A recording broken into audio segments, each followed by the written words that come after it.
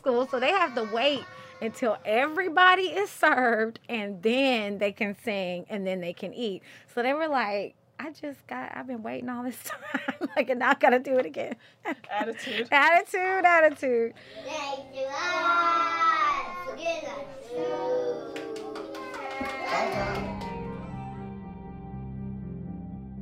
This is Season 2 of Sounds Like Hate, a podcast series from the Southern Poverty Law Center. I'm Geraldine Moriba. And I'm Jamila Paxima. We're examining where we come from, the history we accept as truth, and how sometimes our views influence the people we love towards violent extremist beliefs. This time, we're looking at how parts of American history continue to be systematically erased for generations, and how Black resistance to this erasure continues yesterday and today. This story is also about America and the way some people tell the history of the Civil War through a pro-Confederate lens. We're reporting on the push to remove monuments and symbols of hate on public and government properties in Georgia, Texas, and Alabama.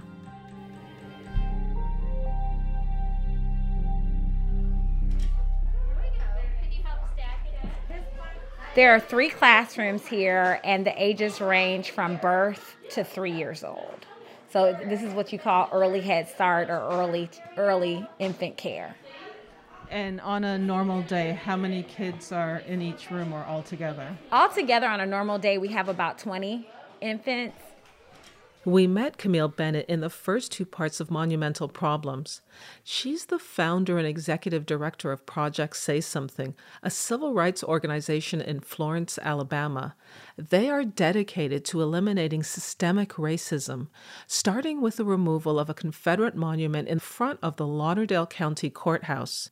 Camille Bennett owns 3 child enrichment centers with her husband, Thomas Bennett. This is our raised beds garden. It's something that we wanted to do for a while, trying to introduce, fresh vegetables to the kids. And we actually started, you can see up front there, those are planter bags that we hand out to parents. We want to start a healthy eating initiative in the community. I mean, we very much work together in trying to make sure that not only are we heard within the community, but we're offering solutions. You've visited all 3 preschools, checked on the kids. It's only 10 a.m. Yes. And now you're going to sit down at a desk and start to do the books. Yes. And also, in between that time, check on Project Say Something. Hi.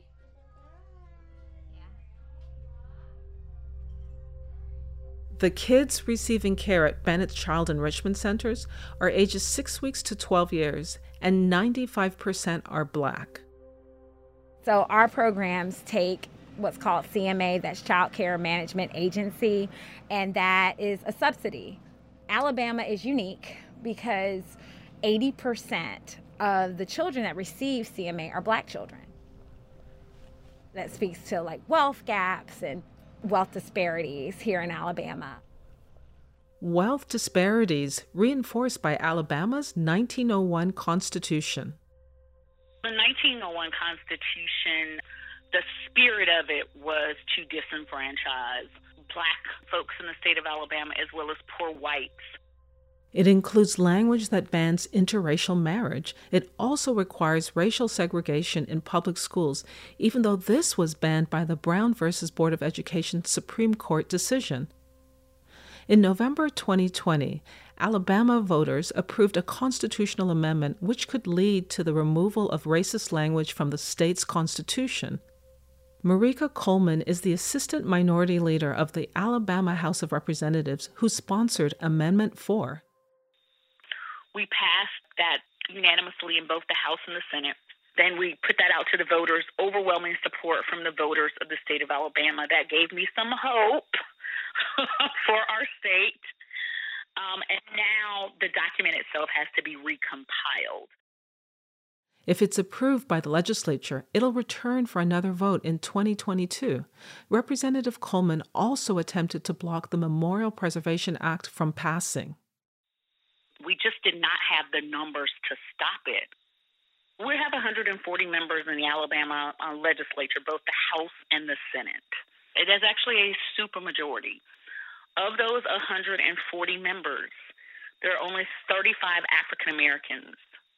There are so many white Republicans that serve in the Alabama legislature right now that literally if not one black person, if not one Democrat showed up, they still could conduct business according to our laws. They would still have the majority. And for those of us that don't want to have those images of slavery and death and destruction and treason in our communities, there will have to be a generational change. We have redistricting coming up. We will have elections coming up. And I would really encourage younger people to start thinking about running for office.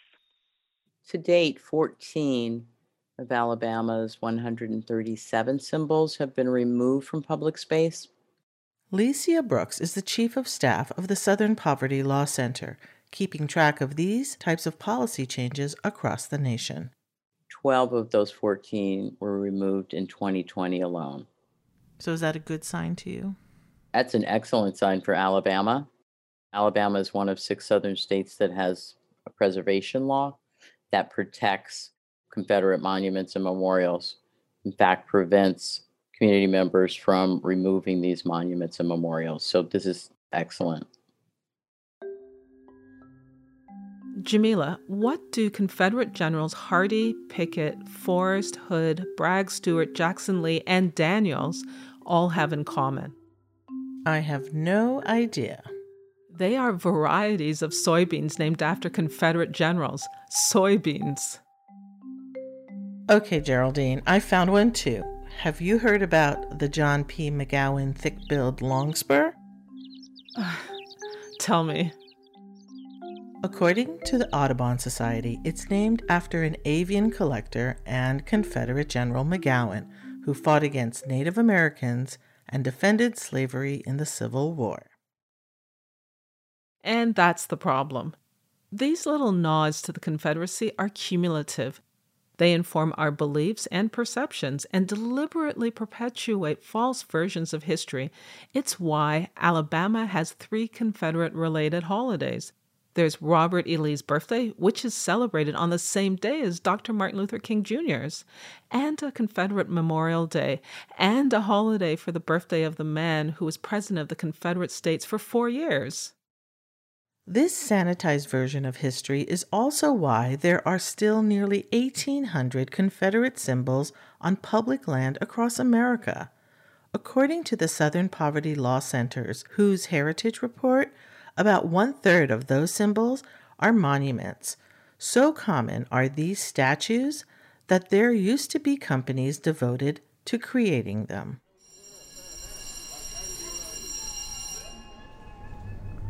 My name is India Western, and I'm a skyride conductor at Stone Mountain Park. Please hold on. Georgia has its own unique celebration of hate. Stone Mountain Park, one of the state's most popular attractions, is also home to America's largest Confederate monument. Covering 3,200 acres, the park opened in 1965 at the height of the American Civil Rights Movement. What most people don't realize, even the millions who visit the park each year, is the carving of this giant Confederate monument was only completed in 1970. We are going to start off slow, but once we pass these trees, we are going to go a little faster at 12 miles per hour. It should take us 2.5 minutes to reach the top of the mountain. The relief, 190 feet across and 90 feet tall, is carved into the world's largest exposed chunk of granite rock. And it's even bigger than Mount Rushmore by 30 feet. You guys have however long you want at the top of the mountain. Whenever you guys are ready to ride back down, just enter this building and we will get you on the next tram available. Stone Mountain is a huge boulder that it will take strong and consistent organizing on everyone's part to have this removed. But it's important that people know that Stone Mountain signaled the rebirth of the Ku Klux Klan.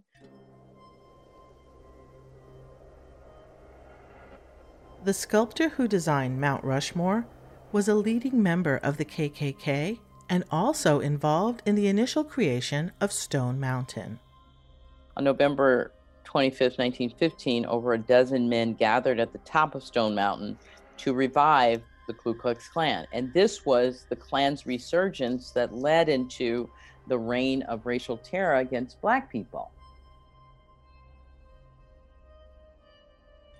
People need to understand that you cannot take a symbol of hate in white supremacy, the kind of the playground for the Ku Klux Klan, and then make it into a family theme park. In 2004, Stone Mountain Park opened Confederate Hall, a historical and environmental education center. It has a theater featuring 2 documentaries. One is about the half-century it took to build the Confederate carving. The other covers the Civil War. It does not include the history of this site as the rebirth of the Ku Klux Klan in 1915. By design, this Confederate monument was built to be seen. Miles away, if you're elevated above Atlanta's dense tree line with an unobstructed view, you can see Stone Mountain. In fact, if you stand on the subway platform at King Memorial MARTA Station, which is near Ebenezer Baptist Church, where Reverend Martin Luther King Sr. preached, you can see the mountain in the distance. In Dr. Martin Luther King Jr.'s I Have a Dream speech, he said, "Let freedom ring from Stone Mountain of Georgia." King cried out for truth and liberty at the peak of the most notorious symbol of hate in the state he called home. He understood that freedom ringing from the mountain where the Ku Klux Klan, at least the modern Klan, was born, would have profound and lasting impact that would resonate all across the world. Michael Thurman is the author of Freedom, Georgia's Anti-Slavery Heritage, 1733 to 1865. When you go to the seat and the center of hatred and you proclaim freedom, that is a powerful, powerful statement. He's also the first African-American elected to the Georgia General Assembly from Clark County since Reconstruction. Today, he's the Chief Executive Officer of DeKalb County, where this massive symbol of the lost cause mythology stands in a community that's 55% Black.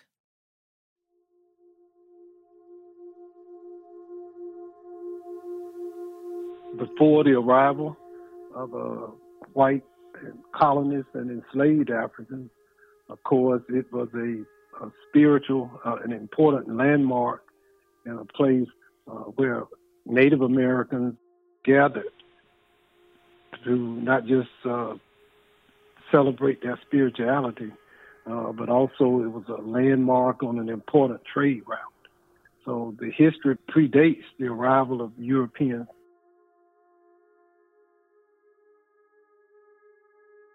In 2020, a 30-foot obelisk Confederate monument, which stood for 112 years, was removed from nearby Decatur Square in DeKalb County and put in storage.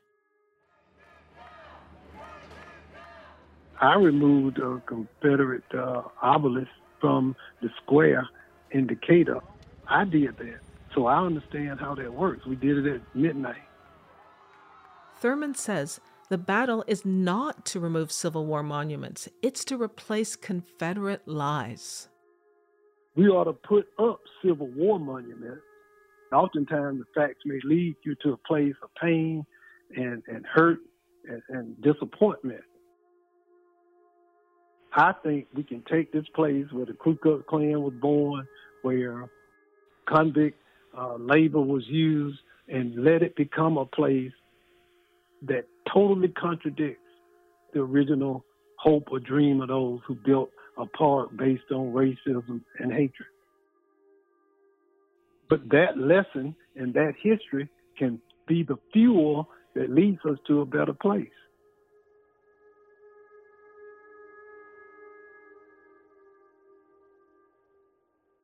Stone Mountain is located at 1000 Robert E. Lee Boulevard, 16 miles east of Atlanta.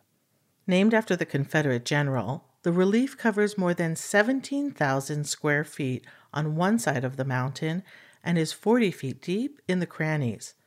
It is adorned with a carving of Robert E. Lee, Stonewall Jackson, and Jefferson Davis, each riding horses. The irony is Robert E. Lee himself expressed criticism of monuments and symbols honoring his role and other Civil War generals. He wrote, "I think it wiser, moreover, not to keep open the sores of war, but to follow the examples of those nations who endeavored to obliterate the marks of civil strife." But no one listened, and those Confederate tributes proliferated. Stone Mountain has become a meeting point for white power extremists where they gather year after year. Just move. It's Chief Robin, and this time I need you to disperse the area. Your time is up. Do it quarterly, or you will be arrested for disorderly conduct. It's also a place where civil rights defenders march against hate. You're not going to believe this. Some 250 pastors got together and put this thing together. I want to show you. In 2015, after the massacre of 9 members of a black church in Charleston, South Carolina, the carving on Stone Mountain became a focal point for debate over Confederate symbolism. I believe that once people turn their attention to it, that mountain can come down too. What do you think of the corporate sponsors of this private mound? I think there's no way for corporate sponsors to reason their support of Stone Mountain away. They cannot separate themselves, extricate themselves from Stone Mountain's connection to white supremacy and the Klan in particular. One of the founders of Coca-Cola fought for the Confederacy. John Stith Pemberton was an American biochemist and a Confederate States Army veteran who is best known as the inventor of Coca-Cola. You have people on this family tree that are revered, not only in Atlanta, but nationally or around the world.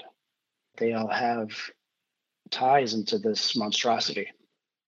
Brian Morris is a banker. In June of 2020, he also became an activist. Morris is the co-founder of the Stone Mountain Action Coalition. Obsession is a pretty emotionally charged word, and it's probably accurate because this is a very emotionally charged topic. And I've lived in Atlanta since 1991, and until this summer, I have been to Stone Mountain once, and that was when my children were very young, and it was more of a family trip to ride the ducks and ride a train. Hundreds of protesters dressed in black, armed with assault rifles, and a passionate plea at Stone Mountain Park today demanding the carving of Confederate figures be removed from the mountain. Now the protesters who want to protect the Confederacy are supposed to start their rally here tomorrow morning. The tipping point for many was the 2020 deadly and senseless murders of Ahmaud Arbery and George Floyd. The fact that the largest Confederate memorial and a true symbol of hate and oppression and symbolism of white supremacy is in my backyard is just no, I just couldn't tolerate it anymore.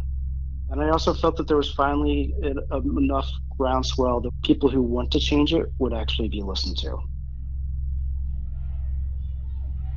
Morris started investigating the financial trail of wealthy citizens who created their own origin story for Stone Mountain. In 1963, they brazenly published their mission with an ad in the Atlanta Journal-Constitution. In the newspaper, in the largest newspaper in the town, this isn't like it was like a Klan newspaper. Bring the wife and kids. The largest cross burning ever held. And the delegations from 46 states will be there, and 5 foreign countries. They basically burned a 185-foot cross at the top of the mountain. or that's what their plans were per the newspapers. And they had hundreds of people there.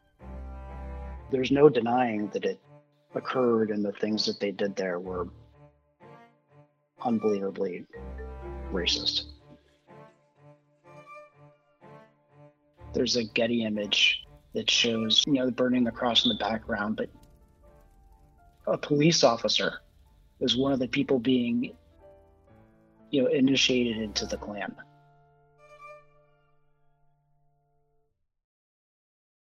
It was something for me to try to put my hands around who were these families, who were these people that were involved in this type of a thing. And what it basically showed me is that virtually everybody was involved.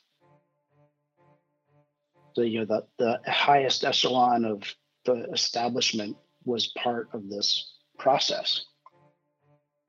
Coca-Cola has been subsidizing or supporting directly the memorial since 1925.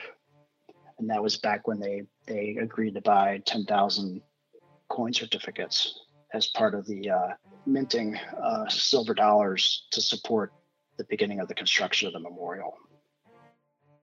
The main families behind Stone Mountain are the Candler family, which is best known for Asa Griggs Candler, who was the founder of the Coca-Cola Company. He actually acquired the recipe for Coca-Cola.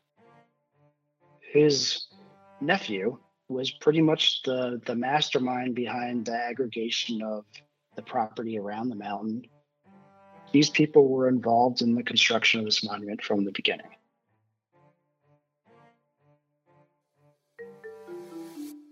Today, Coca-Cola continues its support as the lead corporate sponsor of Stone Mountain Park. I went on the World of Coca-Cola website. Yep. They invite visitors to visit what they call the top historical attraction in the U.S., and they say Stone Mountain Park is one of the most fun things to do in Atlanta. And that's not surprising, and yet depressing.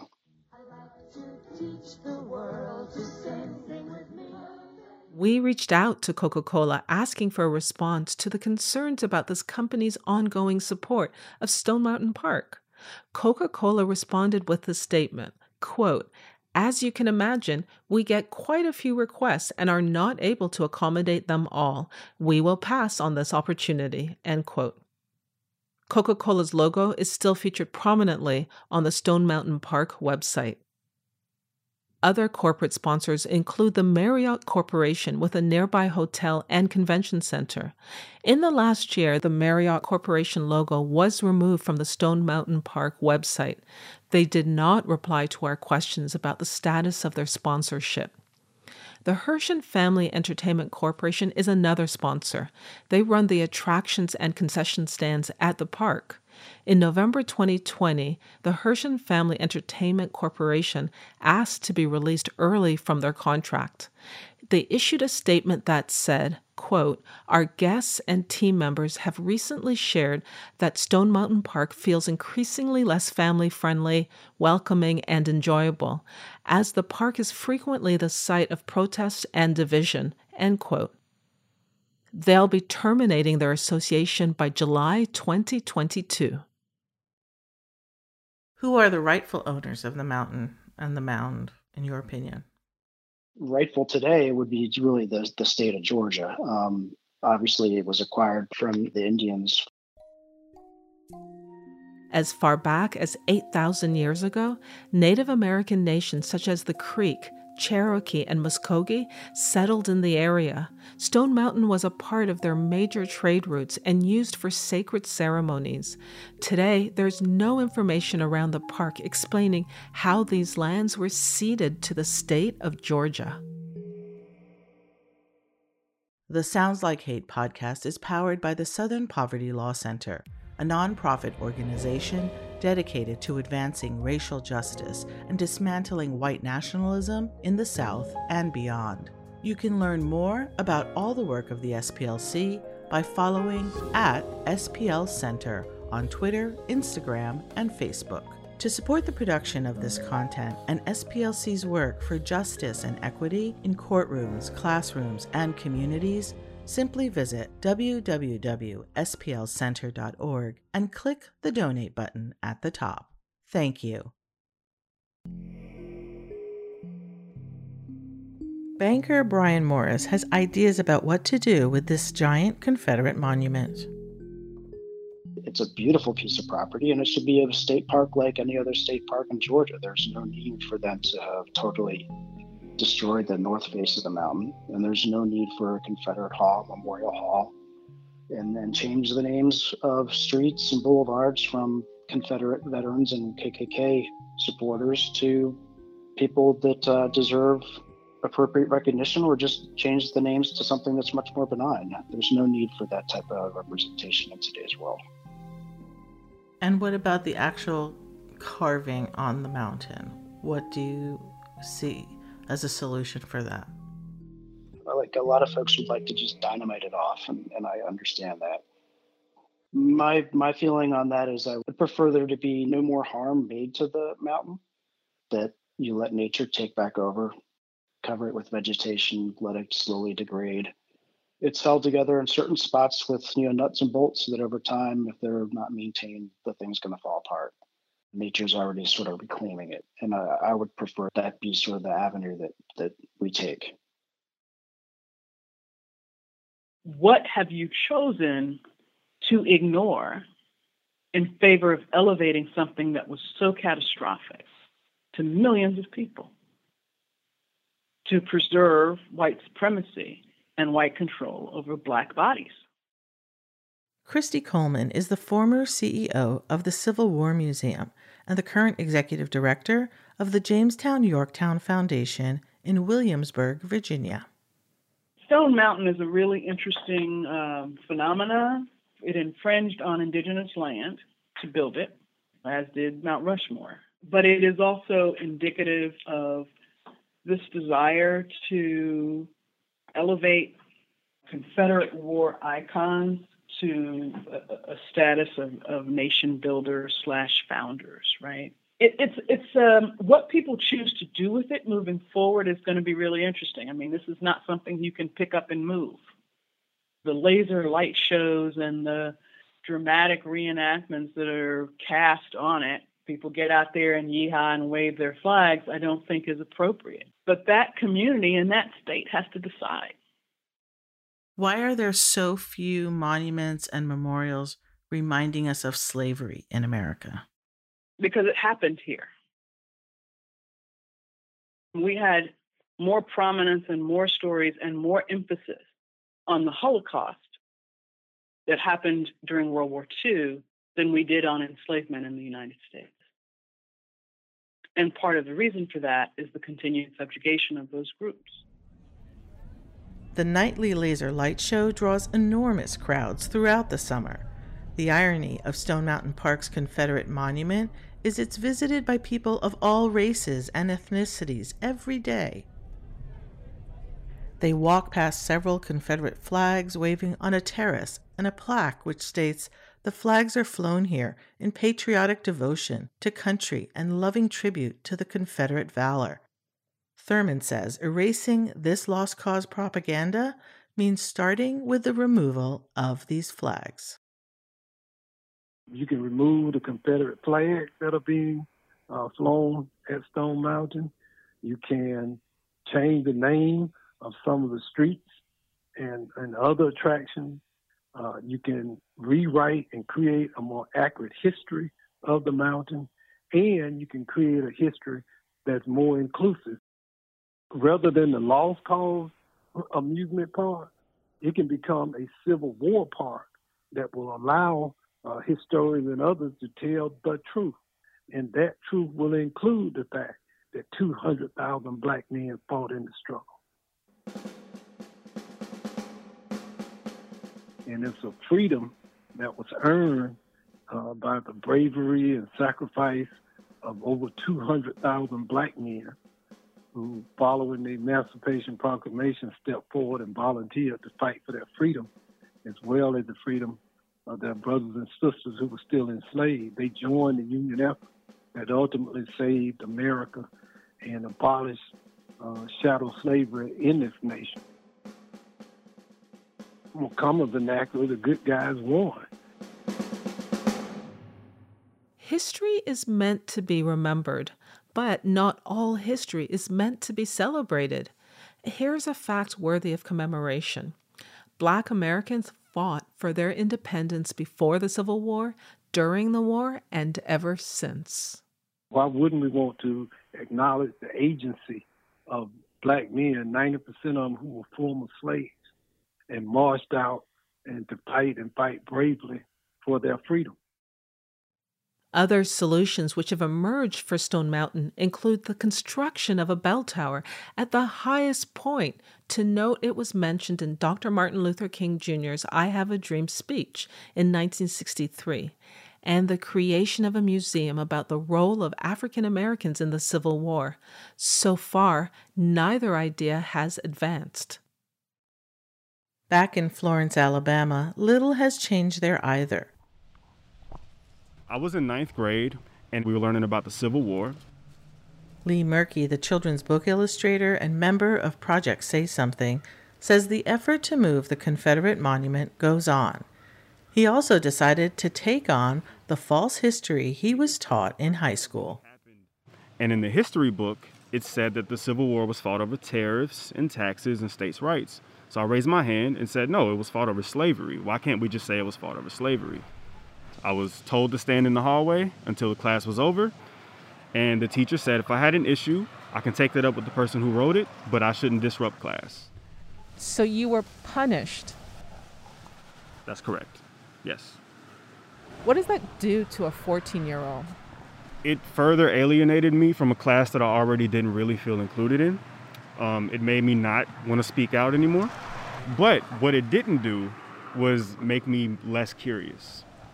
They're not even doing the homework on their side. It shouldn't be the case that I know more about the Confederacy than someone who's defending the Confederacy, but here we are. This is the work.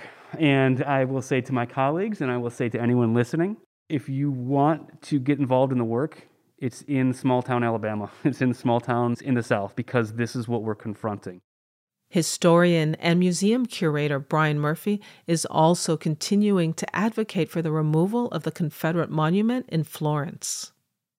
It is difficult to get in there, change that vocabulary, challenge the status quo, challenge the existing narrative, and do it in a way that you're going to come out not being bullied or run out of town or completely ignored.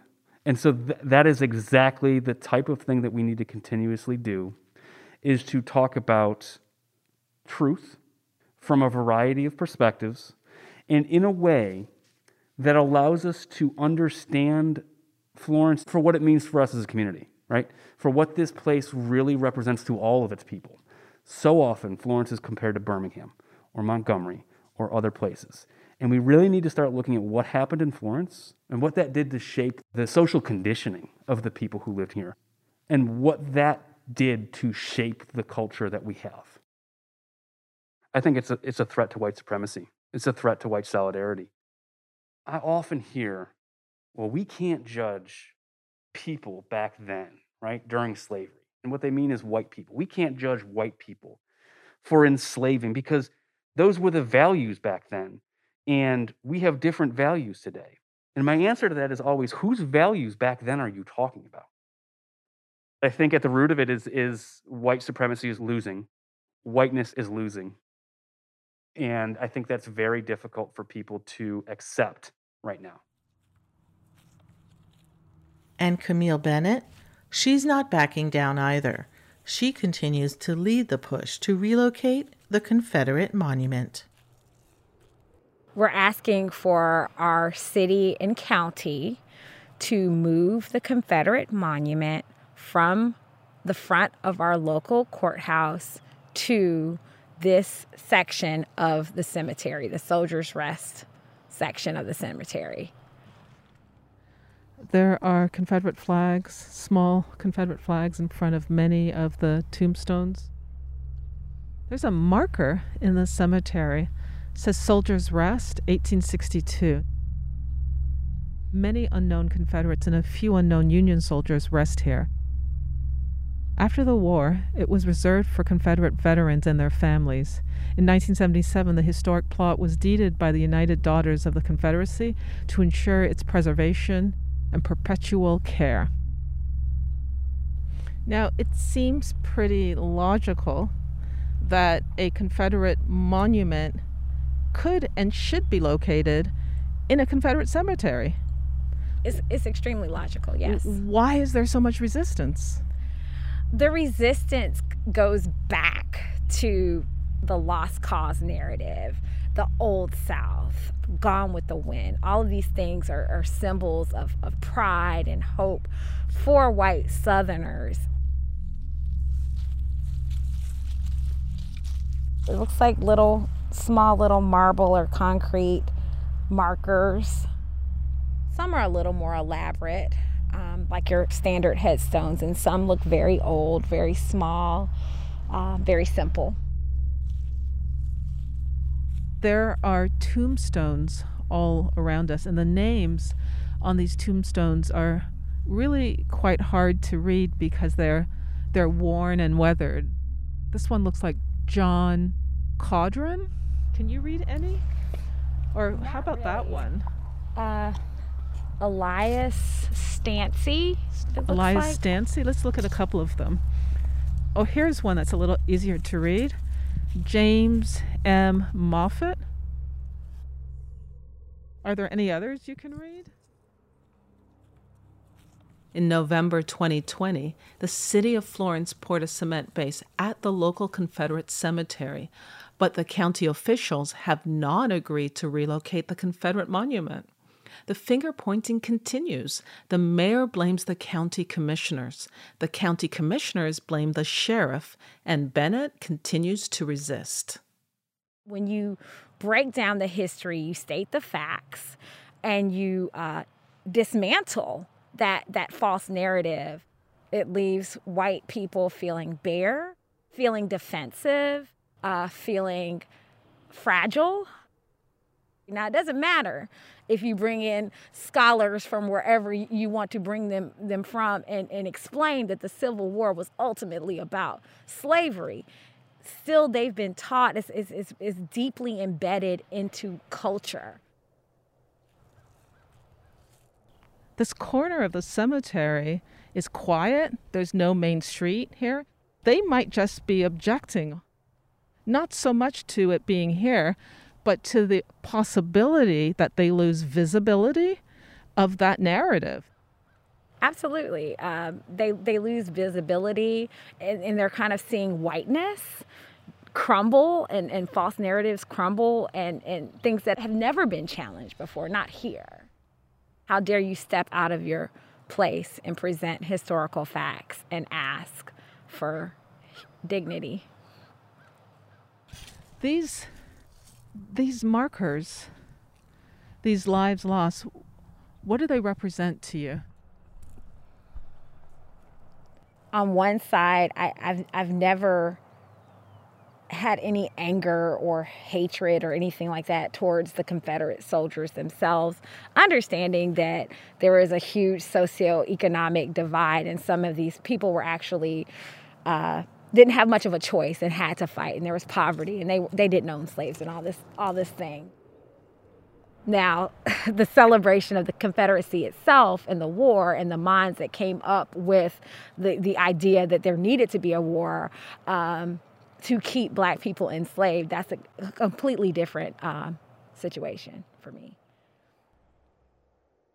Right before Thanksgiving in 2020, in a powerful flex, Bennett traveled to Montgomery to meet one-on-one with John Merrill, Alabama's Secretary of State. He spoke about how he had friends in the Shoals area that told them about our awful behavior and the way we treat people and this kind of thing, trying to make this like big story. And I said, well, were you thorough in your investigations? Our goal was really to educate and to bring awareness. When you speak this way, when you incite racial terror, there is an organized effort to respond, and we will do our best to make sure that the rest of the nation hears our shout. In April 2021, Bennett and Project Say Something issued a press release calling for Merrill's resignation due to his, quote, documented history of anti-Black racism, end quote. I don't think that our story is so unique. Black people are marginalized all over our country. Well, I think the rest of the nation knows that we definitely struggle with white supremacy, and that's deeply embedded in our framework. But I also want people to know that there is resistance, that we are here, that we are fighting, that there are progressive Black women and men that are not backing down, and we need support. What we need most is to be able to liberate ourselves. Since we started our reporting, Bennett's mission to liberate her community has become more difficult. In February 2020, Bill SB 152 was enacted in Lauderdale County, increasing obstacles and financial hurdles to gathering for peaceful civil rights demonstrations. It regulates all forms of speech with regard to time, place, and manner of expression. Protesters will need to get permits in advance, pay a fee, and cover the actual cost of the use of law enforcement officers and the cost of cleanup, too. We'll be litigating. Duke University, ACLU, and the Lawyers Guild are going to litigate this one. By April, during the 2021 legislative session, Republican lawmakers in 34 states introduced 81 anti-protest bills. That's more than twice as many proposals than any other year.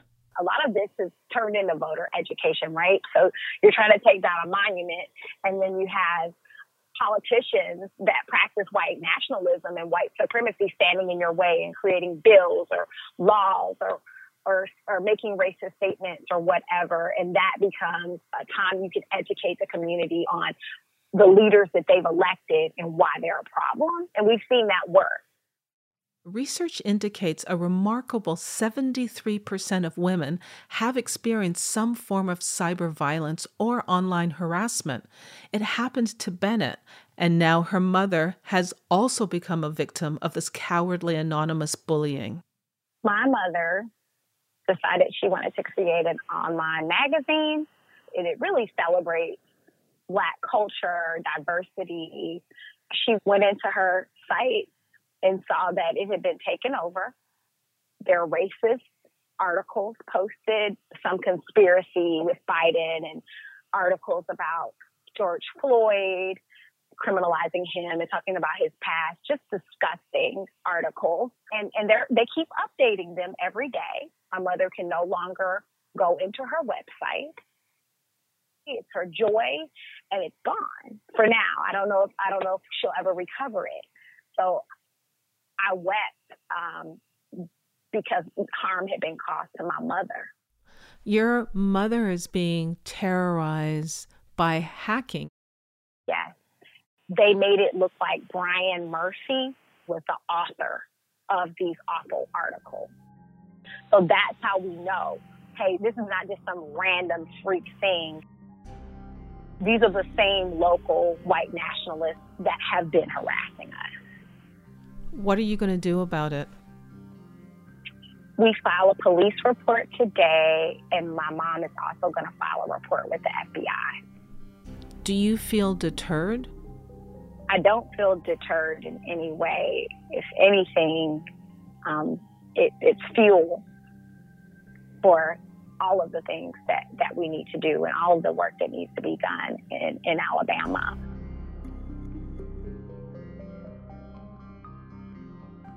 In Georgia, the DeKalb County Commissioners have approved a John Lewis monument in place of a Confederate monument removed in June of 2020. And in May of 2021, Stone Mountain Memorial Association announced changes coming to the park. The Confederate flags at the park will be relocated to a place of less prominence. Stone Mountain Park will also begin to contextualize some Black history. but the largest Confederate monument in America will remain intact. I think there are a couple of respects we can get at some Black history issues. One is in telling the whole story of the park, you have to tell the story that this place means heritage to some people, and to other people it means hate. Because this is the world's biggest Confederate memorial, you're not going to be able to tell a story that's going to please both sides. But you can tell the truth. The Coca-Cola logo was removed from the Stone Mountain website around May of 2021.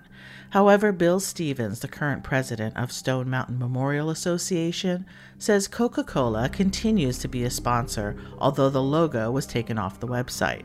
Several organizations, including the Southern Poverty Law Center, have stated that these changes at Stone Mountain Park are not enough. And the former Confederate state of Virginia struck down their 1901 and 1904 laws, which made it illegal to move or change war memorials. In 2020, Virginia relocated more Confederate monuments than any other state in the nation. Change is happening. And so, the movement to remove Confederate iconography, symbols, and monuments from government and public property will be sustained. To learn what you can do in your community or to see a full list of public symbols of Confederacy across the nation, visit the Southern Poverty Law Center's Whose Heritage Report. One of the stories coming in Season 3 is Fostering Hate. We'll be examining the obstruction of LGBTQ rights for children and families in the foster care system. So I walked into the building, signed in, and said, I think I should tell you that we are a two-mom family. At that point, the temperature in the room changed. One of the workers said that they did not do placements with same-sex couples. I said to her, well, as you know, Bethany Christian Services is the only agency in the area that's doing the unaccompanied minor placements. At which point she said to me, oh, we're not going to be doing that. These children have already been through enough. These are complicated stories about people who hold on to false histories and terroristic ideologies and draw boundaries that are skin deep. If you or anyone you know has experienced a hate incident or crime, please contact the appropriate local authorities or elected official. You can also document what happened at splcenter.org/report hate. This is Sounds Like Hate, an independent audio documentary brought to you by the Southern Poverty Law Center. Our podcast is brought to you by a team of journalists, including producer Jordan Goss-Poret and editor Valerie Keller. Our computer scientist is Will Creighton. Our music is composed by Warner Meadows. Sounds Like Hate is produced by Until 20 Productions. I'm Jamila Paxima. And I'm Geraldine Moriba. Remember to subscribe to receive new episodes as soon as they're released. Give us a rating and a review too. It really helps. Thanks for listening.